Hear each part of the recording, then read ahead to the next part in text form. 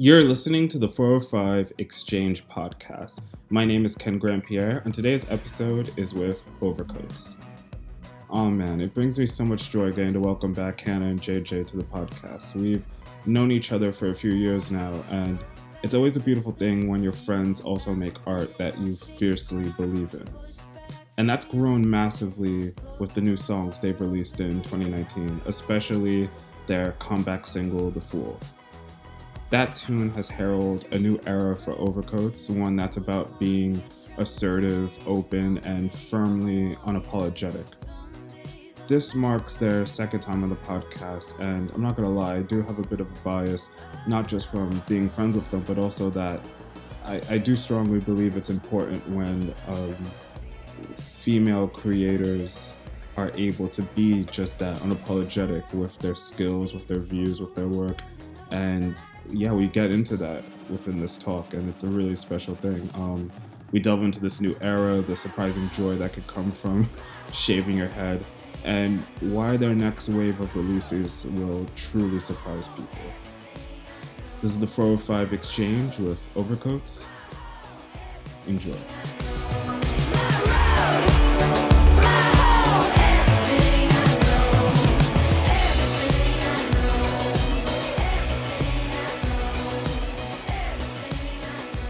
It's been a while since we've had a proper chat. I caught up with you guys really briefly a few weeks back when you opened up for Two Door Cinema Club.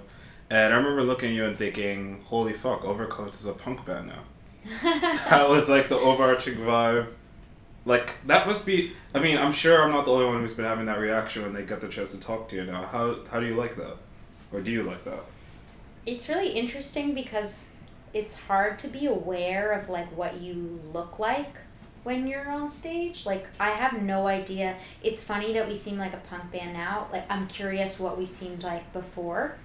Because I feel like we write the music and then we just kind of perform it in like the only way we know how to. And I just have no idea how it looks or comes off to anyone. And it honestly is like probably, I think it's a good thing that we don't think about that, because then you start to make decisions based on what other people think, which is not good. But yeah, I guess we are a punk band now. I think it's a combination of things that have led to this synthesis, because the music is definitely more punk. Yeah. It's more aggressive. There are like 5 guitars on every song.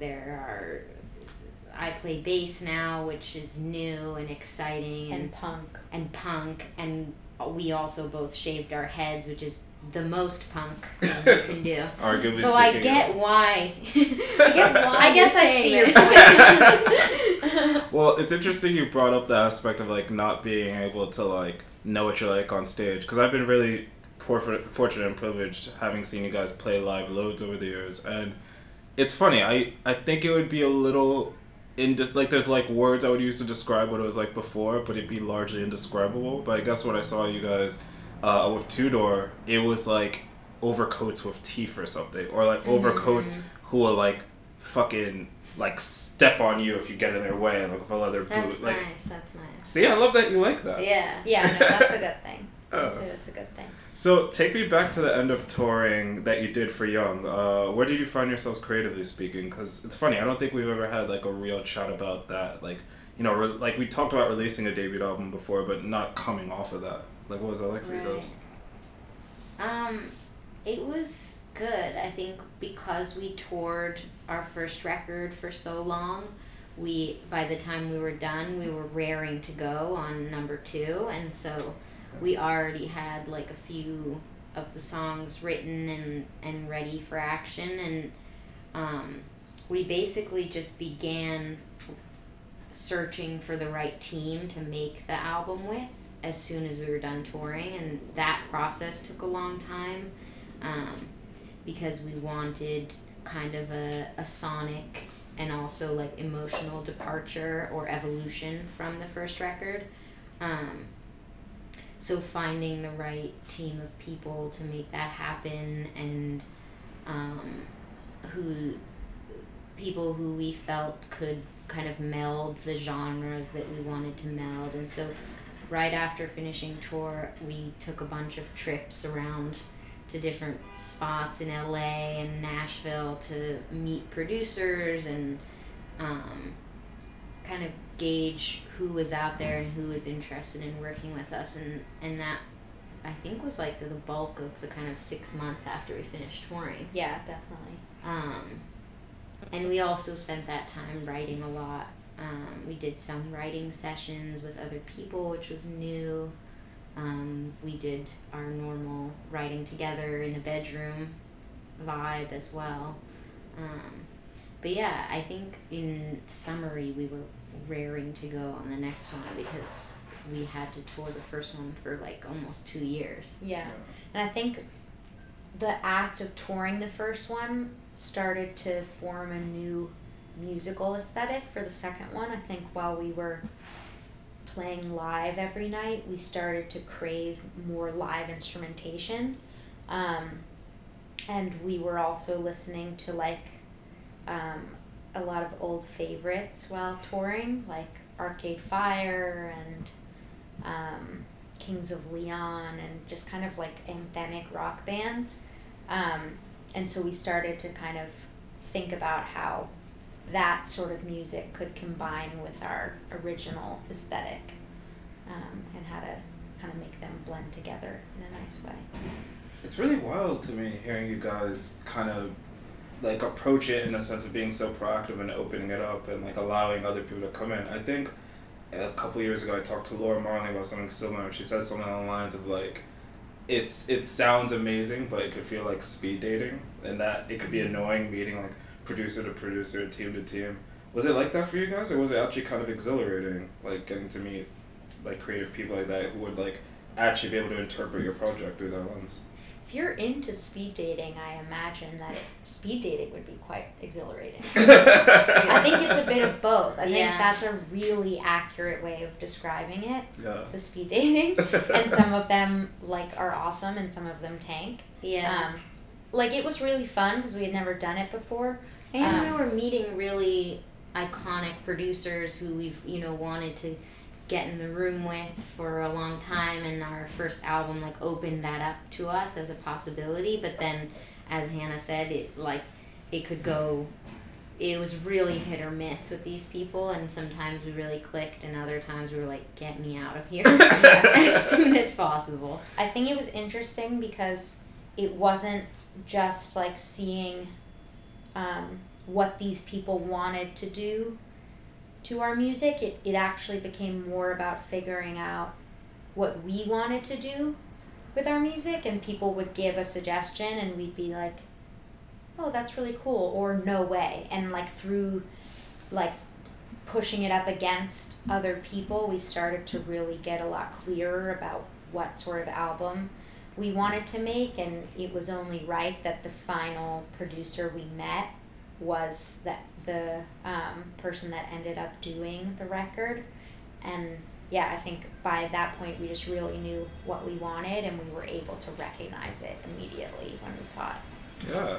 I have questions that are particularly about the music, but before I jump into that, can you share who the producer is? Definitely. It's two people, Justin Raisin and Eve Rothman. Oh, nice one. Yeah. That's amazing. Like I said, you've released new songs throughout the year, and we're going to delve into all of them because we have the time to do that. Before we do, I'd love you to tell me about the eventual project this is all leading towards, like the album itself, because, I feel like what's interesting with how music comes out now is that you can kind of get a gauge of what a project's going to be like, but then when it actually comes out, it takes like almost a bit of a left turn, and there's always like a lot of hills and valleys. I feel like that's what it's going to be like for you guys. Like I feel like even though these songs are so different sonically, there's going to be even more surprises in the album. Is that kind of like what you're hoping for? Yeah, I think so. We haven't yet announced an album, but hot tip, we will be at some point. Someday. But yeah, I guess we can pretty much say that the next body of work that we're going to be putting out is cohesive in a sense, both kind of lyrically and conceptually, and also sonically, that there's a lot more like rock elements happening. But that also it is, I feel like we have kind of branched out, and our next project gives a taste of like a few different things that we've been working on. There are some slow jam, banger, anthem, electronic, rock, reggae. No, not reggae yet. But yeah, I think it's to dodge your question, it's a bit of both. It's cohesive, but it's also a little bit disparate. Yeah, it's not limiting. When you look back on the conversations that you would have before you would like record songs, were you because something I'm always amazed by is like when you get to start a project and it's with a friend. It's not like just an ad on like a board or a magazine of like trying to find musicians to work with. It's like, oh, this is my friend, my family that I'm making music with. I feel like naturally your conversations evolve from there. Like, were you surprised how different the conversations were now with how you approach working on this new body of work? I mean, I think we had a lot more confidence this time around, in like knowing what we wanted and knowing that it was going to be good. I think the first time we felt really unsure about what we were bringing to the table and whether we could do it all and it would be good enough, and that was the energy behind collaborating with others rather than collaborating because you want to make something cool. It was more like, well, do I have enough? And I think for this album it was a lot more like, yeah, I have enough, but let's see how my idea mixes with this person's idea. And we especially had that on, so for our first album we played everything. Like we had like maybe one or two players come in and do a part on like 2 songs, but for the most part it was all electronic and or played by us. And for this album we brought in tons and tons of musicians, and so like bringing in a cello player, for example, like you're not really gonna tell the cello player what to play because like you don't know. You don't play cello. Yeah, you don't exactly. know. But you're kind of like, can it be a little bit like this and then go up and then go down? Like, it's just kind of a funny thing. So I think getting into these bigger and fuller arrangements, we had to open up to more people other than the two of us. Yeah, that's so amazing because like I feel like that's what the really great journey you get to have when it comes to making like a second album is that you're kind of reminded that there's still so much different like routes you can explore and so many things you could like try.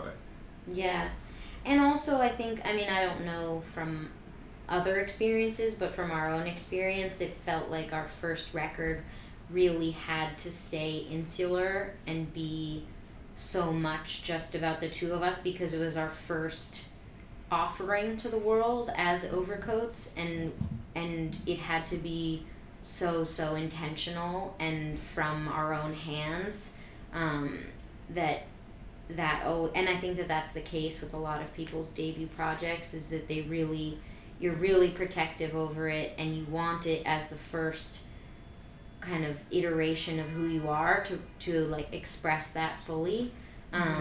And I think that a lot of bands have the same trajectory that you're describing, where by the second record they are open to experimenting and feel a little bit safer doing so. Yeah. And that was definitely the case for us. Yeah, that's massive. Let's talk about The Fool. That was the first new song we heard from you guys in like almost like a year now. Like the first new song in over a year, which is kind of wild. I mean, anyone who hears this is a clear step forward. And what I love so much about it, going back to like the whole punk thing I brought up, is like this song has so much attitude. Like that's like the asterisk to the song, I feel like. And I think the attitude elevates everything, both musically and lyrically. What's the story behind this one? Because I would really love to hear it. We wrote this song in the midst of like this long period in LA where we were supposed to be writing our album. She's doing air quotes. I'm doing air Anna's quotes. doing air quotes. And like air quotes, choosing a producer. And we were just like, what the hell is this? Like, this weird world of like speed dating and of trying to decide the direction of our next album. It just felt like huge decisions, and we were in a city we didn't live in, and it was just like a very crazy time. And we kind of wrote the song in that time period, and the song was sort of about like, where do I turn, what do I do, like where do I find comfort and home, and it's sort of about the uncertainty of the journey being the certainty, and just knowing that you're on a path and that's what's gonna get you through. Well put, yeah. Mic drop. I was gonna say, it's hard to follow. And, you know, it would be impossible to talk about the song without bringing up the video. Love that. Yes, don't you love that? For people listening who aren't familiar and haven't seen the video, I mean, to put it bluntly, you guys are shaving each other's heads. Yeah. In the video. I mean, that's a very like minute explanation, but can you like go a little bit deeper and describe like kind of like what happens in the video and just the thinking behind it? Essentially, like tell me about that, because it was really amazing to watch that after not having seen you guys for so long. Yes.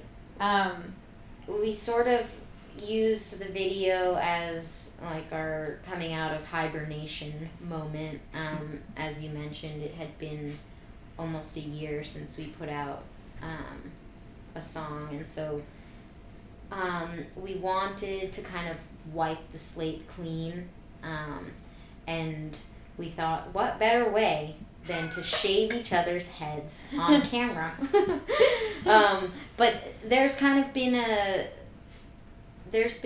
history of women in art cutting their hair or shaving their heads, and we wanted to kind of tap into that power, and the sort of canon of women who have done that. Joan of Arc, Frida Kahlo, Sinead O'Connor is an obvious one. Grace Jones. And committing to altering one's appearance in kind of a genderless way, or creating a sort of androgynous look, felt very accurate to the new project and like a statement that we wanted to make and kind of dive into together. And so that's why we shaved each other's heads rather than just our own. And it was a very trusting process for us. We had one take.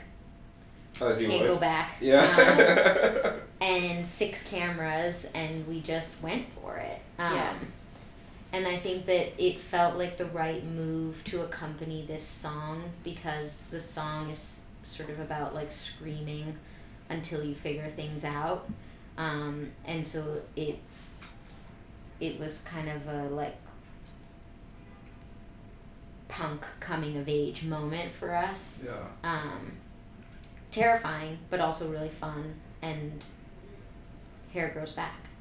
So That's a good point. I'm not gonna lie though, when I saw it, I remember immediately thinking to myself, like, God, I so wonder what the group text message must have been the weeks leading up to this between you two, where it's just kind of like, and like maybe everyone on your team were just kind of like, are you sure? Yeah. We're gonna do this? Our whole team was definitely like, are you sure? And we were like, I don't know. Yeah, we're sure. When I watched it for the first time, I watched it with my girlfriend. It was like on an evening just like this, and I remember, and she's seen you guys live before. She really loves your music, and it was a really beautiful moment where we're watching the video, and like maybe a minute in, she goes, "Fuck yeah!" And I was like, "Oh, like cool. Like, why do you feel that way?" She's like, "I don't know. There's just something badass about that." Like from a woman to woman perspective, like she very much felt like it evoked a reaction or that even she didn't understand. And I imagine that's something that's been. Like, other people have probably echoed that coming up to you, talking about it. Yeah, it's definitely a powerful thing to cut off your hair. Like, we did I forget, you were there, right? Were you at the release party? Yeah. Can you go into what it was, actually? Yeah, we did this release party for The Fool at a barber shop. And we were at the barber chair shaving people's heads.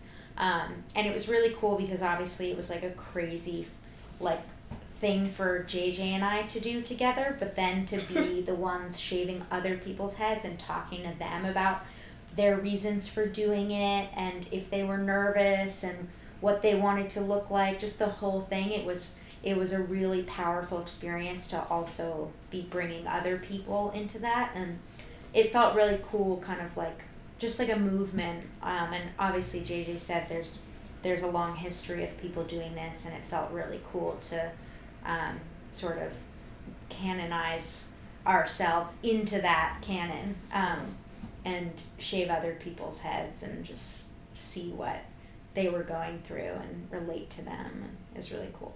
It was absurdly impressive how many people you fit into that barbershop, by the way. Thank you.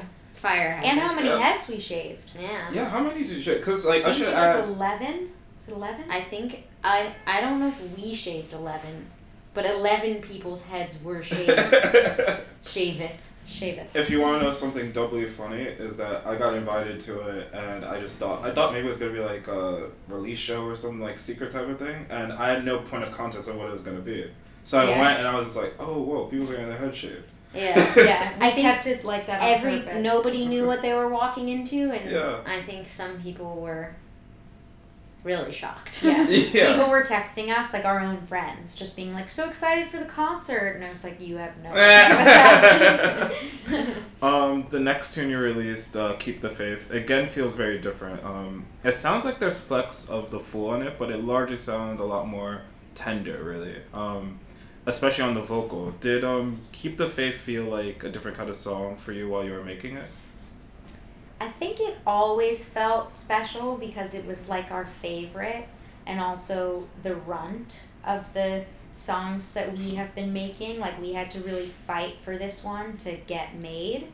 And so we always like felt very special about it and wanted it to be different.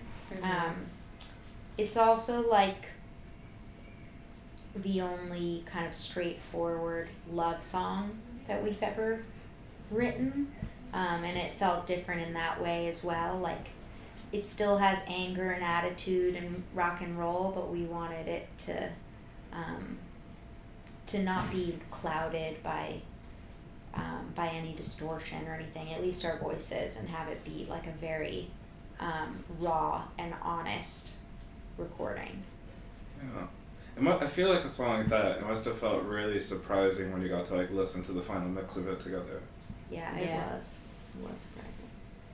That song is one where we had a very, what we thought was very fleshed out demo of the song that we had made ourselves, with guitars, and there was bass, and there was this like piano part, and we could hear what we wanted it to sound like, and we were like, oh my god, this is huge, like this could be such a big like rock song for us.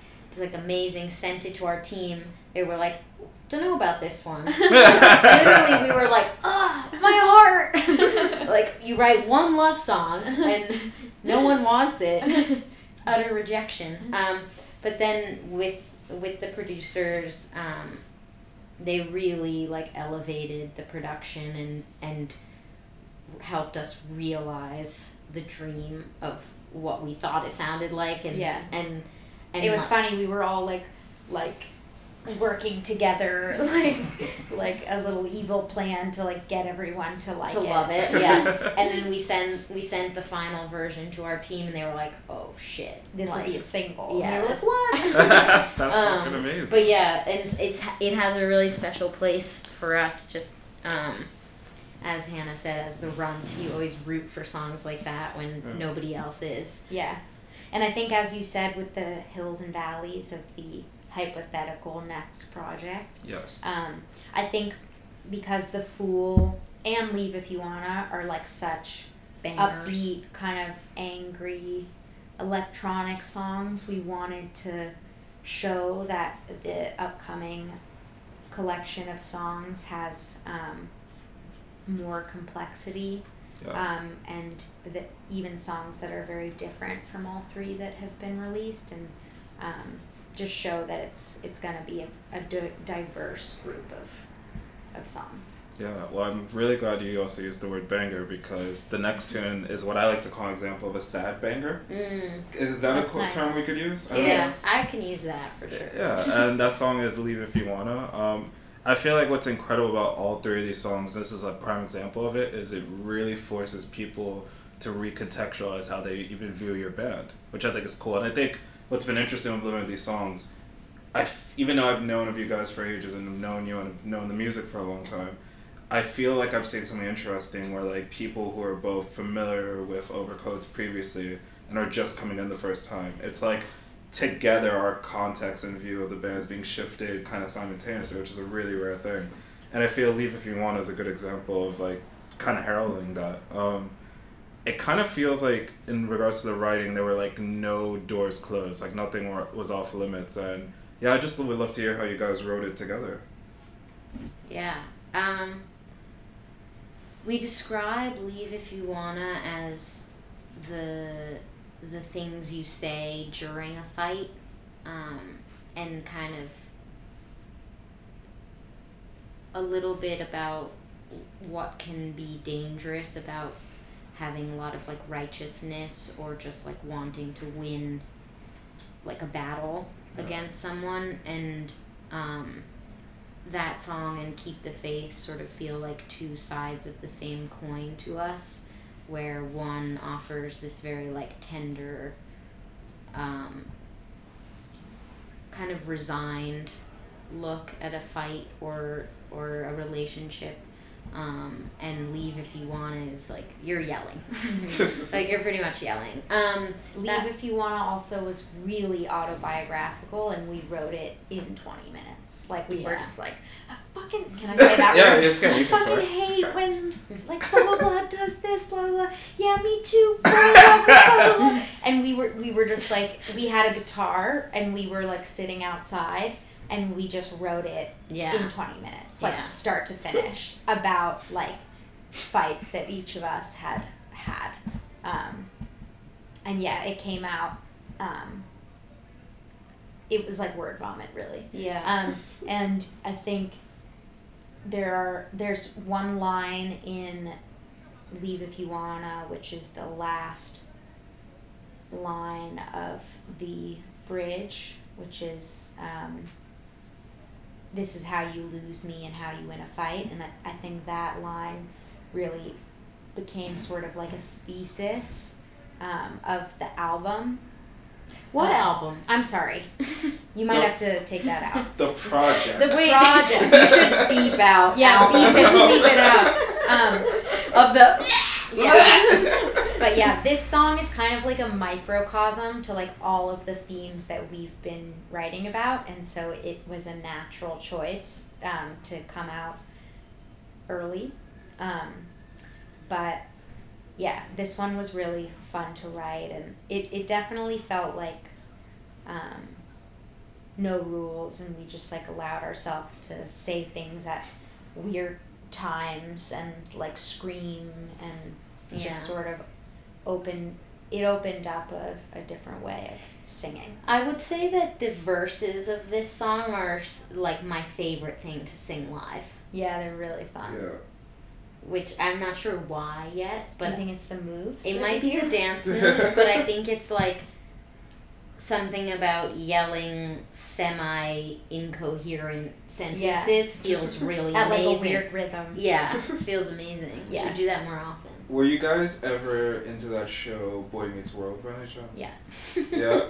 This song, like the way you're describing it, kind of reminds me of an episode. This is so random, but there was an episode where the main character, Corey, his brother Eric, is that his name? Yeah. Eric, yeah. Eric was dating a girl. It went bad, and then she became like pretty much like just a top 40 like star from writing a song about how much she hated Eric. And the song was everywhere, and he was just like, "What did I do?"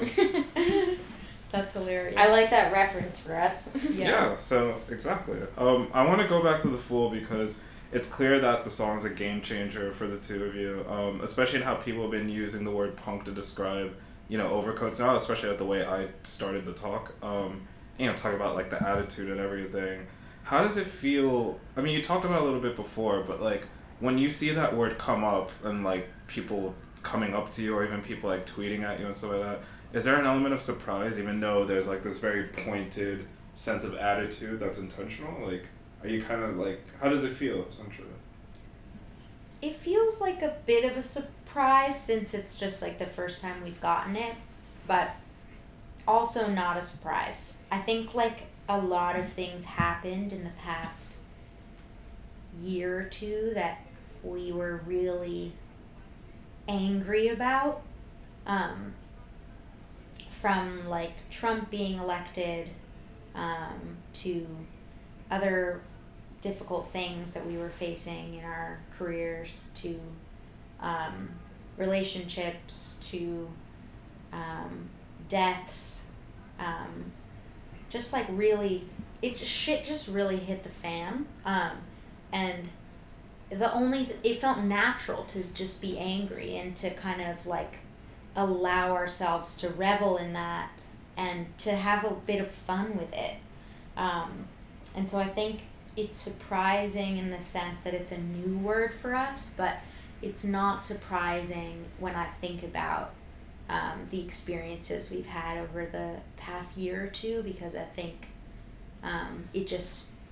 it really made sense to make music like this, based on the world and our experiences in it the past couple years. And I feel like our music has always been like first and foremost for us to like heal from things, and so our first record was that. It was the outpouring of our friendship for the like previous 5 years, and kind of everything that we had been going through then towards the end of college, with relationships with our parents, with figuring out like how to be women in the political and social climate that we were entering into in New York. And this album is exactly what Hannah was describing, and so it's just like it feels so natural that it sounds the way it does, because it's like always just about what we're experiencing collectively or individually, and how we want to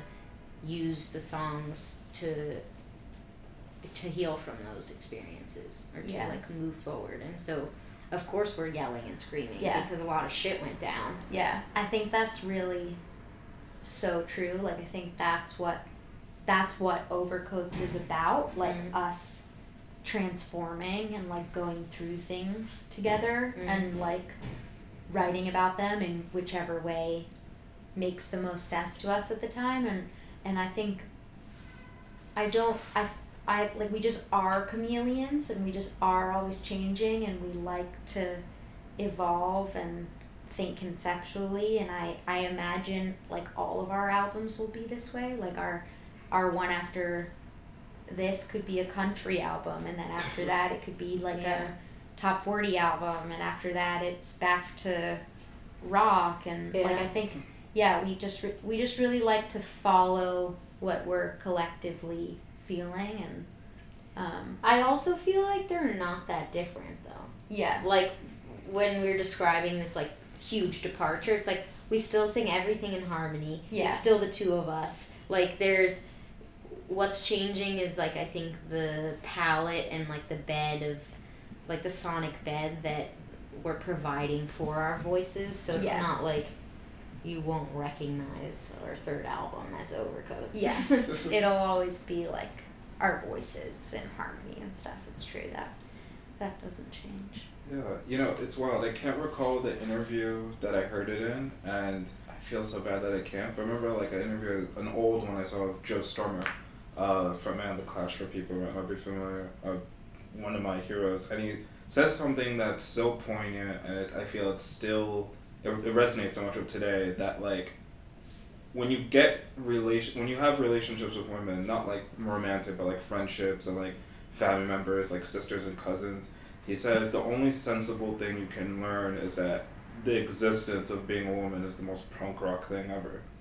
Like that's dealing with everything women have to deal with. Like, I like that. That's awesome. Yeah. Hey, put on a t-shirt. there's a lot of women walking around not even knowing they're punk rock. That's the wild part, exactly. Spread the word. We gotta let them know. Yeah. I have to let you run here, but before I do, I always like ending talks with you guys where you get a chance to kind of talk to each other, or at least share something with each other that you haven't shared with before. And before we end this talk, I kind of want to go into the fact that just naturally of like doing a project like this, you're always learning about each other, and new things. So I'm curious, what do you feel like you've learned about each other from making these new songs, not only as artists but as people as well? I remember this from the last time. You do? Yeah. I don't remember what I said. But Yeah, I don't remember what I said. It was a little different question, slightly. So, was the question like, what do you admire in each other? something like that. Yeah, I think, I can remember. And we were sitting in a cafe in like Dumbo, right? Yes. Yeah. I do remember that. Wait, so something I've learned about him Hannah, for making these new songs. from making these new songs. You'll have to edit like long amount of silence. 3-minute silence. This is what to be while I think of one thing. Same. Okay, well I don't know if this is definitely my one thing, but I'll say that Hannah can actually shred on guitar, which I feel like is very impressive. And this album brought it out of her because it was necessary. And then all of a sudden she's like soloing, and I was like, where did this come from? It's been inside her the whole time. That's nice. I think I have mine. Oh yeah. I think that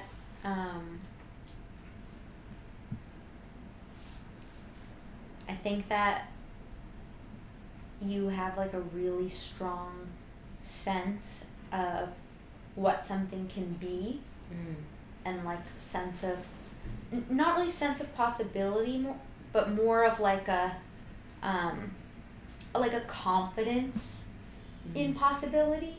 That I think I sometimes struggle having, and like in the middle of a song I start to get freaked out because like it's not sounding right or something's wrong, and I don't know how it's gonna sound when it's done, and I think JJ has like a really strong sense of like confidence and like an aesthetic sort of plan for things, and I think it was really cool to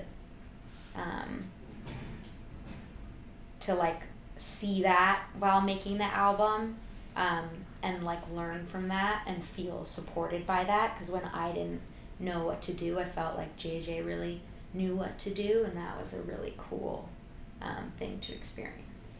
Oh, That's nice. Jesus, guys, that's really fucking nice. Oh, look at that. That's sweet. Thank you. Guys, thanks so much for catching up with it. Put it right here. This will be like one of the last episodes that come out during the year. Is there anything you would like to like share with people? Merry Christmas. Well, it should be coming out the week before Thanksgiving, so there's Thanksgiving to get through. And happy holidays. And Happy New Year! That's me. I'd say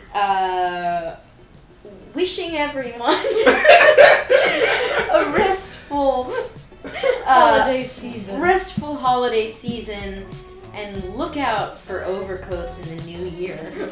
2020 vision. 2020. Vision.